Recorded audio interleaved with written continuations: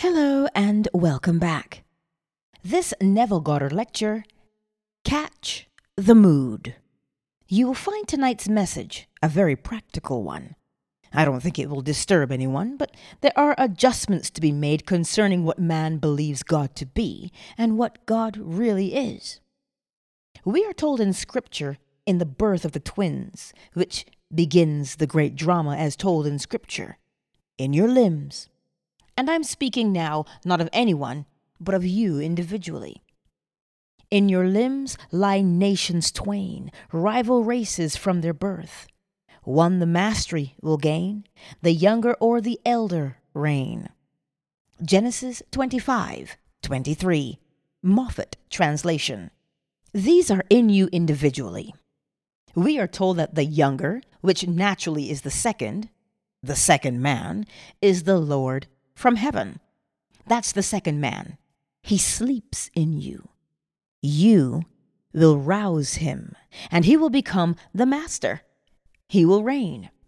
At the moment, in the majority of the world, they are totally unaware of it. So he sleeps, and so he doesn't reign. That one known in Scripture is called Jesus Christ. The Lord Jesus Christ is your own wonderful human imagination. That is God. Now, the whole vast world and all within it is nothing more than the appeasement of hunger. That's the whole of life, the appeasement of hunger. And they are infinite states from which the Lord may view the world to appease that hunger. The first man can't do it. He can only feed upon what his senses dictate.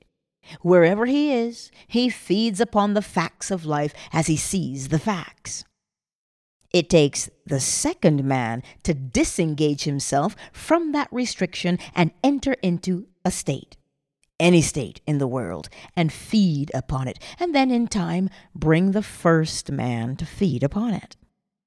We are told in the 14th chapter of John, "Let not your heart be troubled, neither be afraid. Ye believe in God, believe also in me." John 14:1. Now, this is not a man talking to you from the outside. Believe also in me. You believe in God, believe also in me. In the same chapter, he is going to tell you he is God. But what man would actually believe that this presence within himself is God? Now he tells you, "Be still and know that I am God." Psalm 46:10. This is not another man speaking to you, other than yourself. Be still and know that I am is God. Can you believe that? If you can believe that, then all things are possible to you, for all things are possible to God. Matthew 19:26. Can a man really believe that? That's what I'm told in the 46th Psalm. Be still and know that I, put the little word is in there now. Now we are told he sleeps. And then came the call. Rouse thyself. Why sleepest thou, O Lord? Do not cast us off forever. Psalm 44:23. This one sleeps in man. Man has to rouse him. He doesn't know that his own wonderful human imagination is God. Now, in my Father's house are many mansions. Were it not so, would I have told you that I go to prepare a place for you? When I go, I will come again, and I will receive you to myself, that where I am, there ye may be also. John 14:2-3. Now, this conversation takes place in you individually, between the two. I am speaking now to myself, in my Father's house. I am the Father. Are unnumbered mansions, or states of consciousness. Were it not so, would I have told you that I go to prepare a place for you? And when I go, I will come again, and I will receive you to myself, that where I am, there ye may be also. I am standing here, and my senses tie me here in this room. But I don't want to be here. I want to be elsewhere. I know my bank balance. I know my obligations to life. I'm tied by what I know. The outer man feeds upon that, but he wants more than that. There's something in me, the second man who is born from heaven, who is telling me there are unnumbered mansions into which I can go. You can't go. I can go and prepare it for you. But when I go to prepare it for you, I will come again and receive you to myself, that where I am, there ye shall be also. Now, how do I do it? I take a look at my world, and I am very restricted.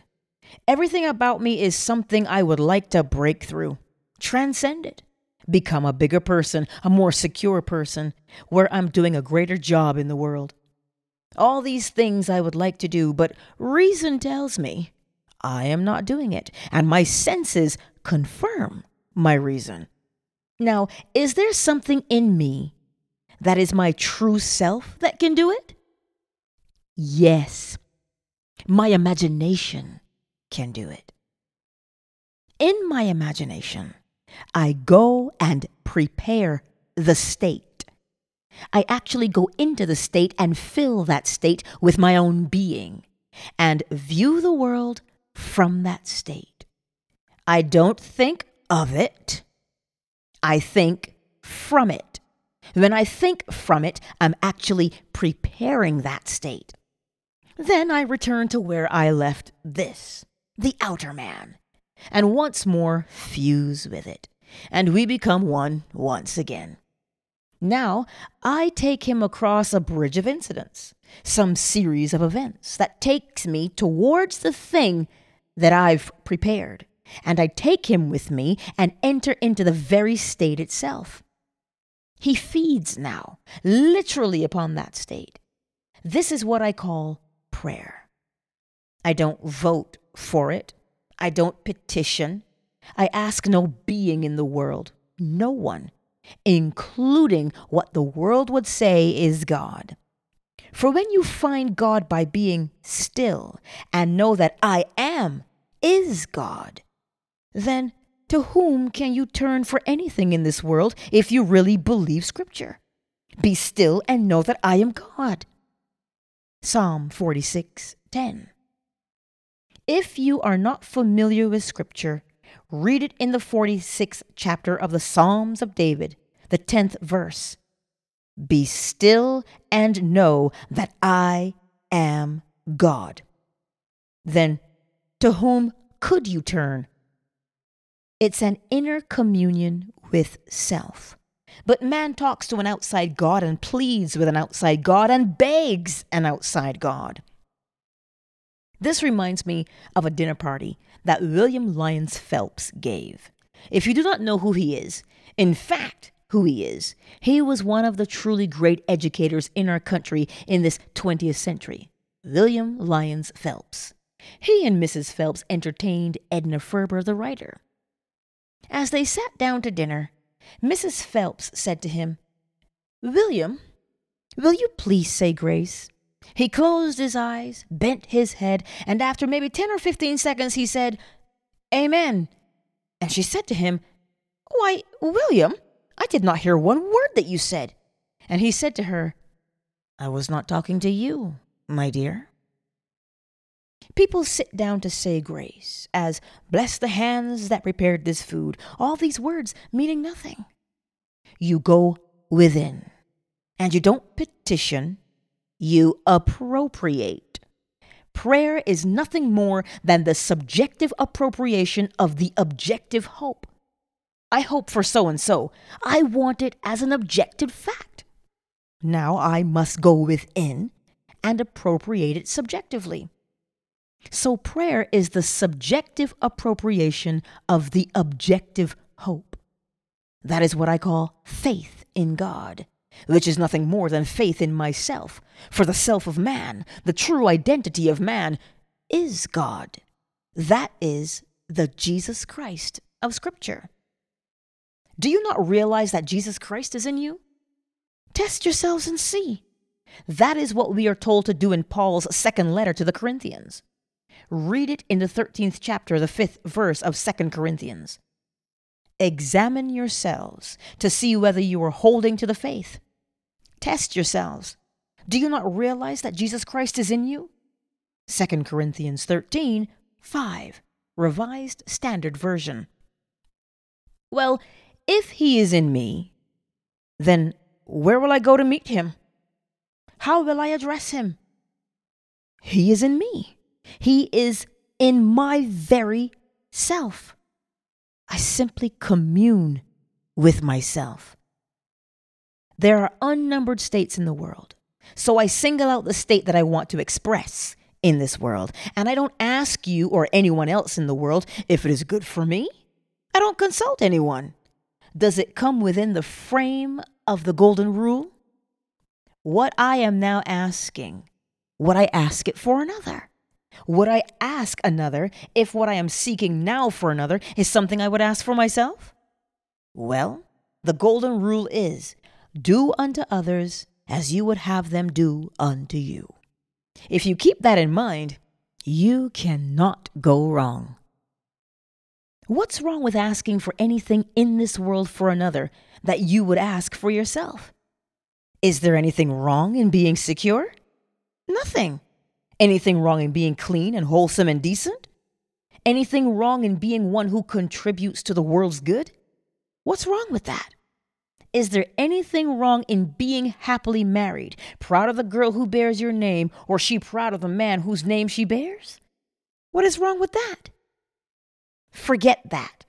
The whole vast world is a field to reap.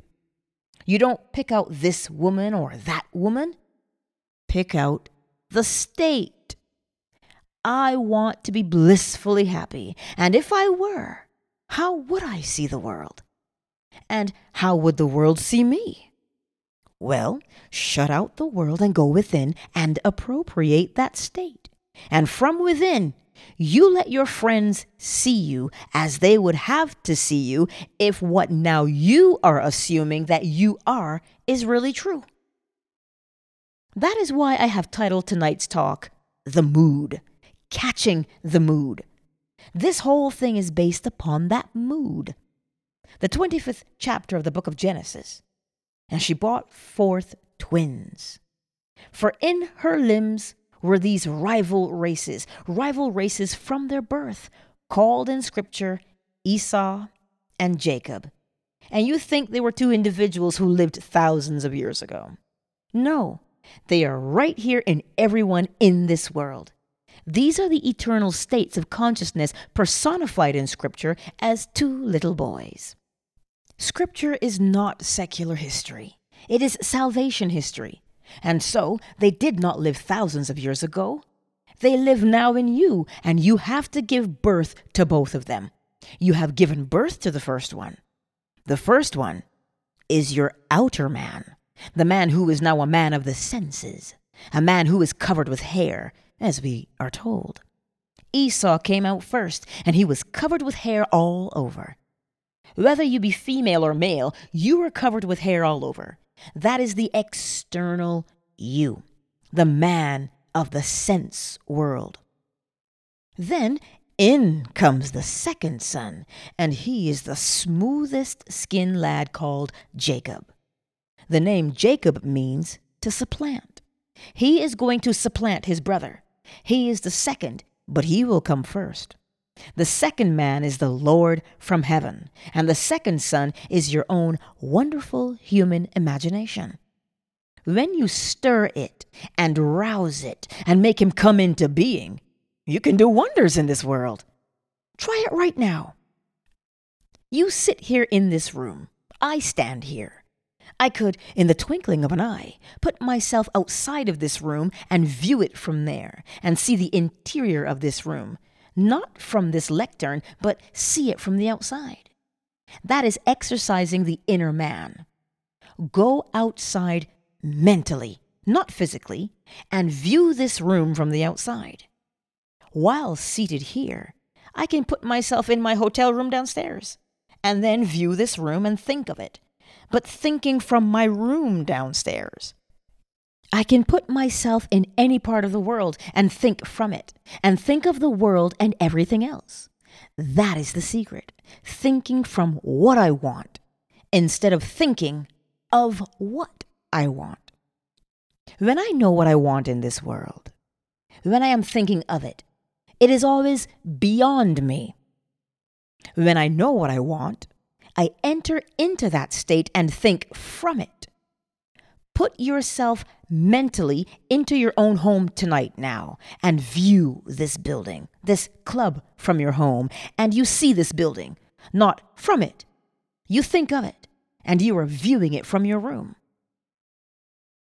Now, the state of consciousness to which you most constantly return is the place you really dwell, that habitual state from which you view the world. Do you view it from poverty, saying, I am poor? Do you walk the street feeling how poor I am? You are then viewing the world from the state of poverty. Am I viewing the world from the state of one who is completely unknown and unwanted? Well, that's my home. The place to which I habitually return constitutes my dwelling place. I need not dwell there. In my Father's house are unnumbered mansions. Were it not so, would I have told you that I go to prepare a place for you?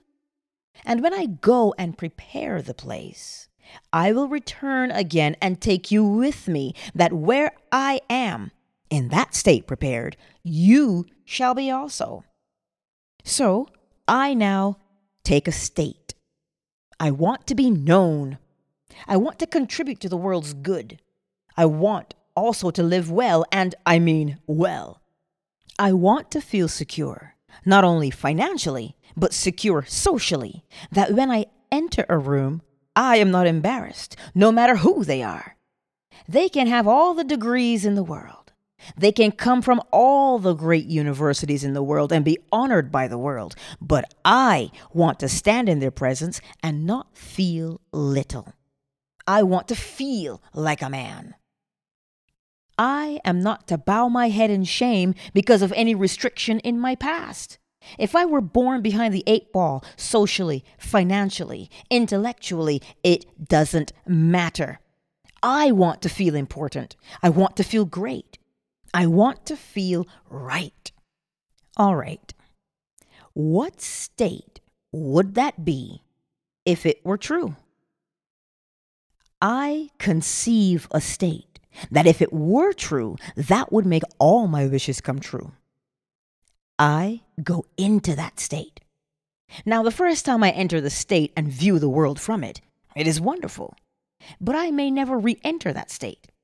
Therefore, it is not my home. I want to make that state my perpetual home, so I automatically dwell in that state. And if I dwell in it so that automatically I am in that state, it becomes my dwelling place. So, I will go and prepare a place for you. I am not talking to you. I am talking to myself.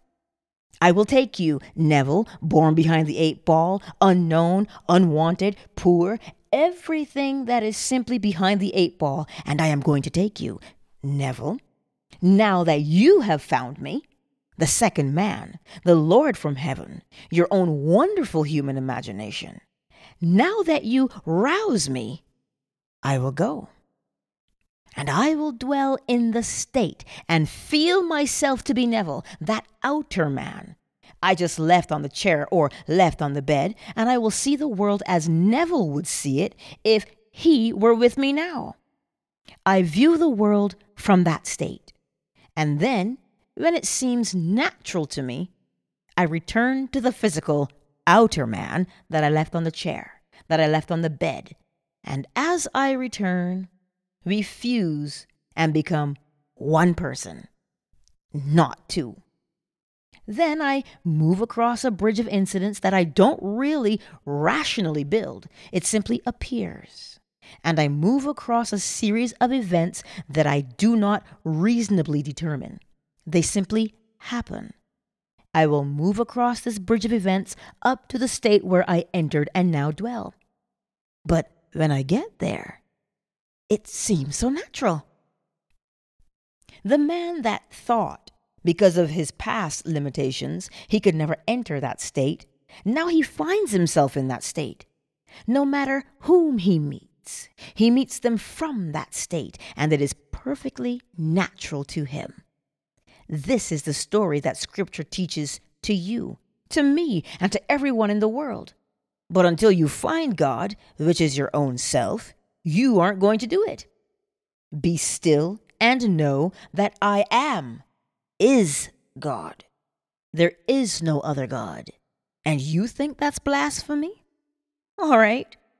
The one who teaches the story was also accused of blasphemy, for he said, I am God.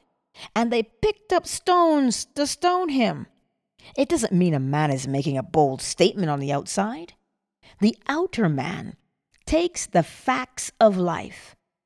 These are the stones to stone him. And then he quotes Scripture, and he quotes the 82nd Psalm.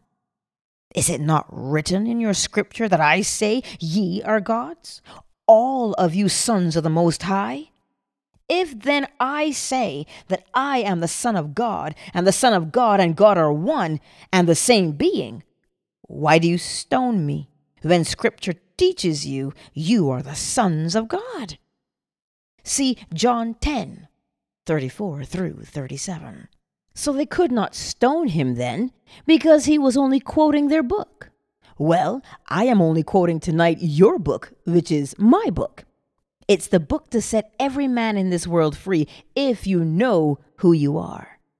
Your true identity is Jesus Christ. And Jesus Christ is not a being who came 2,000 years ago and then departed. He said, I am with you always, even unto the very ends of time.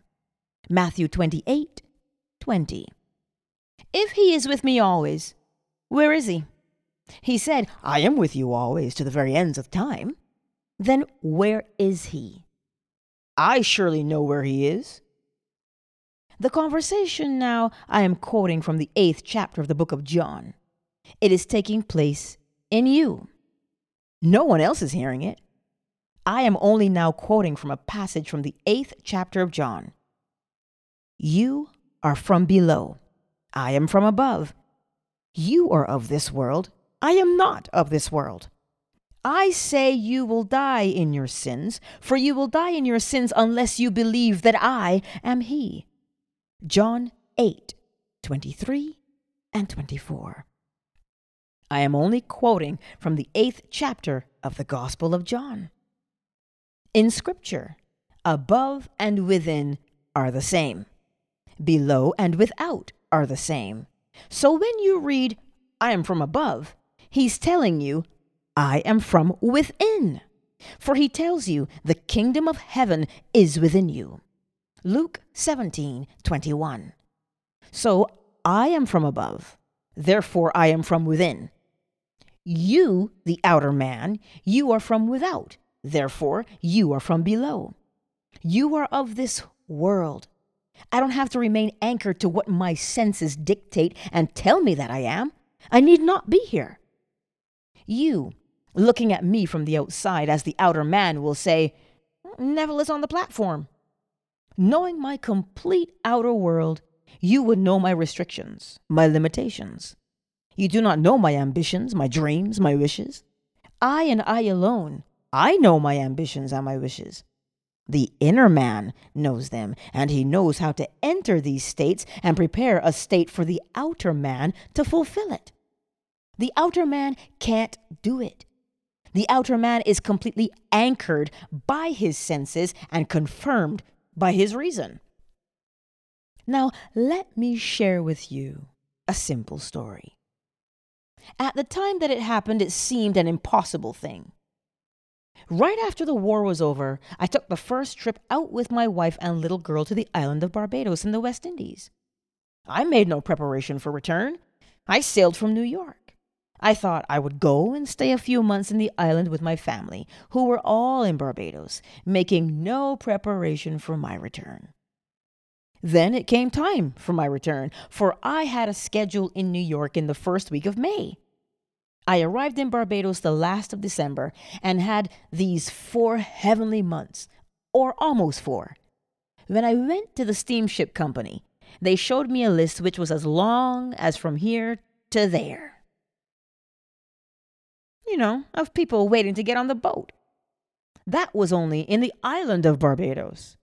There were lists equally long in all the other islands: Trinidad, St. Vincent, Grenada, all the islands, and only 2 ships servicing all the islands.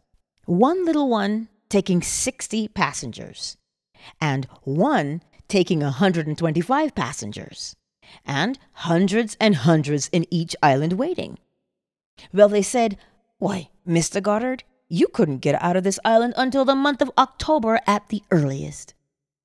I said, "Is that your final verdict?" They said, "Why, that's final. Look at the list, and this is only in Barbados." This is the month now of April. I never thought of applying before that.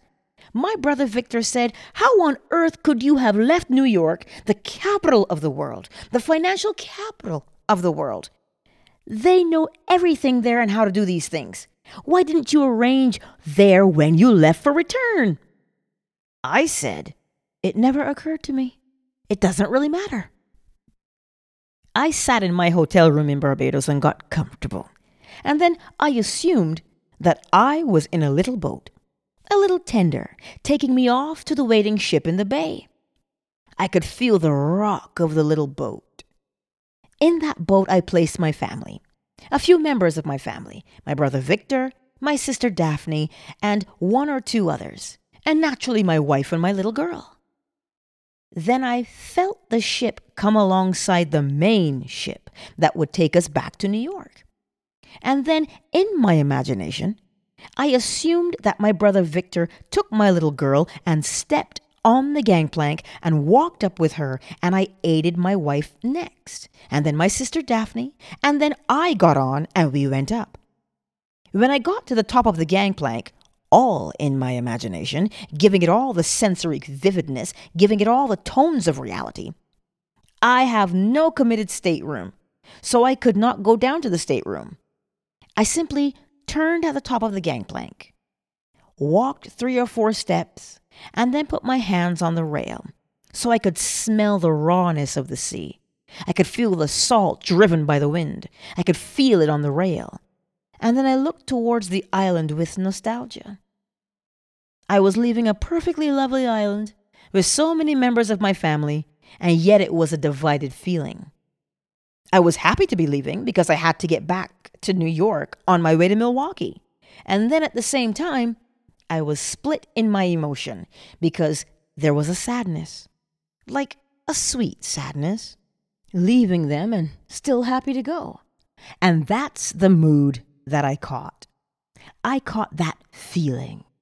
I can't tell you if you haven't had the experience of going any place, being divided between wanting to go and yet reluctantly so, because you are leaving something precious behind you. Well, that was my mood. I caught the mood, and then I kept on looking at the island. And then I broke it, and here I am, sitting in my chair in the room in the hotel in Barbados. The next morning, the phone rang. As I answered, it was the Alcoa Steamship Company calling. "Mr. Goddard, we've just received the cable from New York canceling a passage sailing on the next ship, which would put you in New York on the 1st day of May. Would you like it for you, your wife, and your daughter? It's a smaller stateroom. Really, there are only 2 bunks, but your little girl is only 3 years old, and so she could sleep either with you or Mrs. Goddard. But there are 2 bunks, and there is a private bath. Everything is perfect, but the ship is small. It will only carry 60 passengers. I said, "I'll be right down." So I went down and I thought I would find out some more details. I asked the agent, "Why the cancellation?" "Well," she said, "I could only speculate. They didn't tell us. They cabled us. There was a cancellation for the return trip." I said, "All right, it's canceled. Why didn't you give it to any of the others waiting?" "There are hundreds and hundreds waiting." "Well," she said, We have one lady here, an American lady, who has been bothering us week after week to get her out of Barbados back to New York. So we called her first. And she said, "It's not convenient for me to go now." So then we called you, because you have 3 to go, and I thought you could use the room for the 3 of you. And we will not notify any of the other hundreds waiting. So I asked no further questions. I took it and got back in time for my place in New York and then my place in Milwaukee. When I first tell that story, the usual reaction is, was that a fair thing to do? Can you imagine that? Was that a fair thing to do with all the others who were waiting? I wasn't running the Alcoa Steamship Company. I was applying the principle of God. I wouldn't care if 1 million people were there. I'd jump over 1 million. That's not my concern. I am simply applying the law of God. When you desire, believe that you have received it, and you will. As I am told in the 11th chapter of the book of Mark, the 29th verse, and whatever you do, whatever you say, if you do not doubt that it will come to pass, it will be done for you. Well, I did what I'm told in Scripture I ought to do. Believe that I had received it and act upon that belief. So I acted upon the belief. What would I do if it were true? Well, I would go up the gangplank. In those days, back in 1945, we did not have a deep water harbor. We have one now, but then you had to go out to the ship by a little tender. So I did exactly what I would have to do if I went aboard the ship. So I got aboard the little ship, and then as we got to the big ship, strangely enough, my brother Victor went up with my little girl in his arms, the very first one to step off. And then here came my wife, here came my sister, just in that order that I had imagined it. I wouldn't care if that order was broken or not, but it did happen in the order that I imagined it. So I tell you, I have found him. Who? Found who? I have found the Lord Jesus Christ. You did? What does he look like? He looks just like me. Have you found him? Well, don't look at me, because when you find him, he's going to look just like you. That's the Lord Jesus Christ, just like you. There is no other Lord Jesus Christ. He actually became you, that you may become the Lord Jesus Christ. And when you see him, he is just like you. So do not turn to anyone in this world and say, "There he is," for that's a lie. Or, "Here he is," that's a lie. So anyone telling you that Neville is the Lord Jesus Christ, your Jesus Christ, deny it. Deny it completely. Neville is not the Lord Jesus Christ for you, but I have found the Lord Jesus Christ in me as my own wonderful human imagination. And I share with you what I have found. One day you will find him as your own wonderful human imagination. Then will come the day that everything said of the Lord Jesus Christ in Scripture, you are going to experience in the first person singular present tense experience. Everything said about him. Then you will know who the Lord Jesus Christ is. Then you will know who the Father is, who really God is. Meanwhile, test him. Go to the extreme test. I tell you, you will find him never failing. He's your own wonderful human imagination. Well, in this story that we started tonight, the 2 sons are brought now to the father. The father is Isaac, and Isaac is blind. There were 2 sons. The first one is Esau. He is covered with hair. That's every child born of woman. That is the outer man, for hair means the most external, objective thing in the world. In man, the hair comes first, then you get the skin. Then you get the fat, then you get the bones. But the hair is the most external part of man. So he is covered with hair. The next one has no hair. He is hairless. He is Jacob. The word means supplanter. The father has requested a meal. That is why I told you earlier the whole vast world. The whole of life is nothing more than the appeasement of hunger. So the father is hungry, and he wants venison properly prepared as he always loves it, and he gives that command to his first son, Esau. Esau was a hunter. He goes hunting for the venison and prepares it to please his father. Jacob overhears the request of his father. Remember, his name is Supplanter, but the command was given to his brother Esau. So he slays a goat and skins it, and puts the skin upon his body to deceive his father into believing that he is Esau. He prepares the goat and brings it to his father, and he says, "Father?" And Isaac answers, "Yes, my son."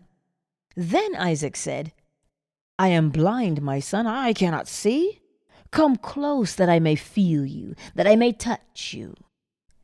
And covered with the skin of the goat, he comes close. And Isaac stretches forth his hand and touches him. He said, "You know, your voice sounds like my son Jacob, but you feel like my son Esau." And then he gave him the blessing. And then, having been given the blessing, Jacob disappears. Then his son Esau comes with the venison, and he said, "Who are you?" He said, "I am your son Esau." "Well," he said, "it must have been your brother who came, and I thought him to be you. And I gave him the blessing, and I cannot reverse it. I cannot take it back. I have blessed him, and the blessing remains his. So you close your eyes, and you are Isaac. You cannot see. Isaac is blind. Shut your eyes, and you can't see the room. Now inwardly you have the two sons. The outer room is your Esau. You shut it out completely, and they both go hunting. Esau comes after.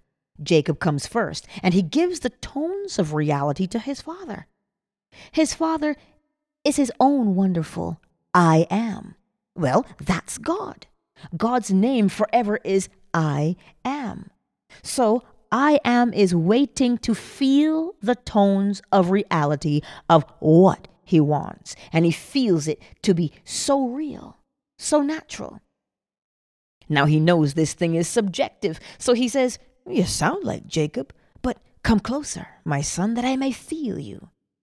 And he feels him, as I felt the rail on the ship, as I could smell the salt of the sea and the wind, as I could see mentally the island, as I could feel the ship rolling a little under my feet. All this was the tone of reality. This now is Esau. It seems real, and so I am giving a reality to this state. I am giving a blessing to it. Then I open my eyes and find I am sitting on a chair in my hotel room. Well, suddenly Esau returns. Well, Esau was the place that I left. The room that I sat in was my Esau. That was the objective world. It comes back, and I say, "What have I done?" I went into a state, and I clothed it with reality. I gave it all the tones of an objective world, and it seemed so real to me that I gave it the blessing to be real, to be born. Now this comes back, and without one word spoken, it is telling me, "You deceived yourself. You were deceived by my brother," the subjective state called Jacob. And I say to myself, knowing who God really is, he can't take back his blessing. He gave it the right to be born, the right to become objective, the right to become real, and in 24 hours it was born. It was real. And then, 3 weeks later, I sailed on that ship and completed the entire journey. I've repeated it over and over again, and it never fails. And those who will believe it and who will put it to the test cannot fail. They cannot fail. This is the principle of Scripture. So will you actually give it the tones of reality? Will you actually, first of all, believe that the God that you now worship as something without actually exists within you as your own wonderful human imagination? If you believe that, and not think me blasphemous for telling it, and think me something accursed for having spoken it, but may I tell you, I hope for your sake you will believe it. But really, in my heart of hearts, whether you believe it or not, I am not concerned. Because the day will come you will have to believe it, because you will experience it. If only I can aid you to hasten the day, that's why I am here. But to actually say I'm going to hit you over the head and make you believe it, no. I am not indifferent to your believing it. I can only appeal to you to believe it for your own good, that you may take whatever you have and transcend it by the use of this law. Whatever you have in this world, may I tell you, no one is really satisfied. I dined well today, but tomorrow I am going to be hungry, and hunger is forever with man. And God is the ultimate satisfaction of hunger, but that hasn't yet come upon the majority. He tells us in the 8th chapter, the 11th verse of Amos, I will send a famine upon the world. It will not be a hunger for bread or a thirst for water, but for the hearing of the word of God. Now, that comes at the very end. For the average man is not hungry for the word of God. He is complacent. He will say, I'm a Christian. So what? I'm a Christian. I go to church. I contribute to the church. And so he thinks that means all that he does as a Christian. It stops right there.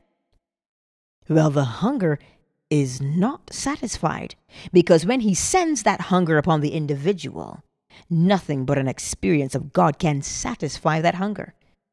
Well, until he sends that hunger, all the other hungers can be satisfied, like the hunger for security, the hunger for a better job, the hunger for a raise in authority in your present position, the hunger for you name it. Every hunger can be satisfied if you apply this principle. But then will come that day. He will send the famine upon you, for you are the earth of which he speaks.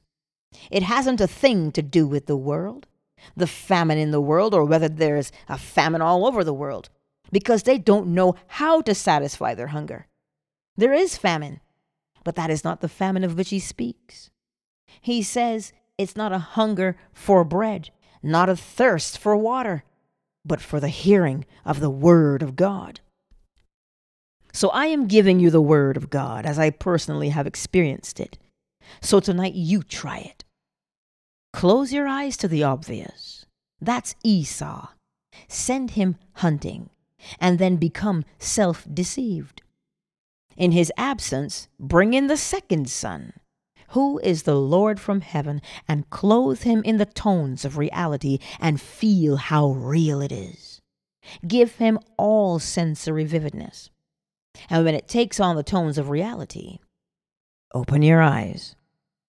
Then Esau comes back from the hunt, and then you tell him what you've done, and he cries out, because your son, the second man, has deceived you and betrayed him the second time.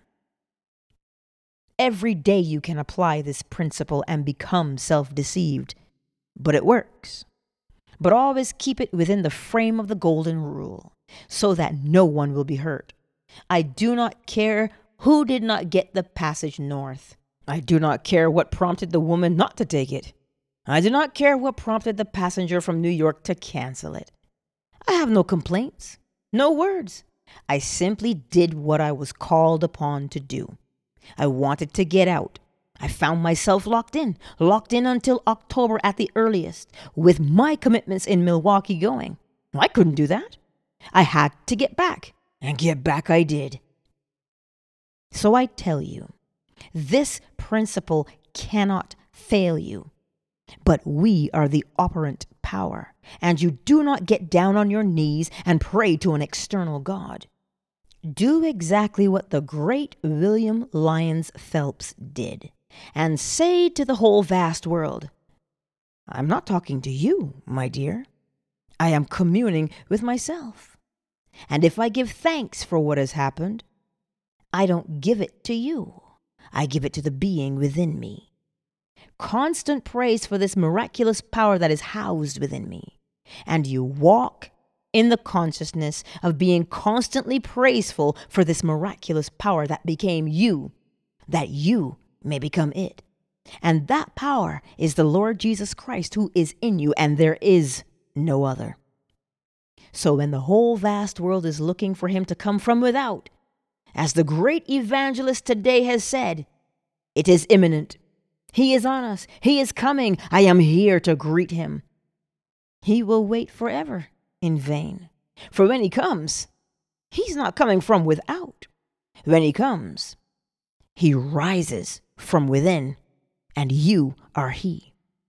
So he's reaching millions of people. But he's in kindergarten. Now what do you expect?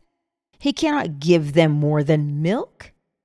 But in time, you have got to be weaned from milk and take meat. And then the true meaning of the great mystery of the Christian faith. So the world has accepted it in a little story. All well and good. But don't forever and forever go on seeing only the little story. Learn to extract the meaning of the story and hope it unfolds within you. Meanwhile, you apply what you have heard tonight, and before I leave the city at the end of next week, you should be able to tell me that what you tonight desired, you have. Now let us go into the silence.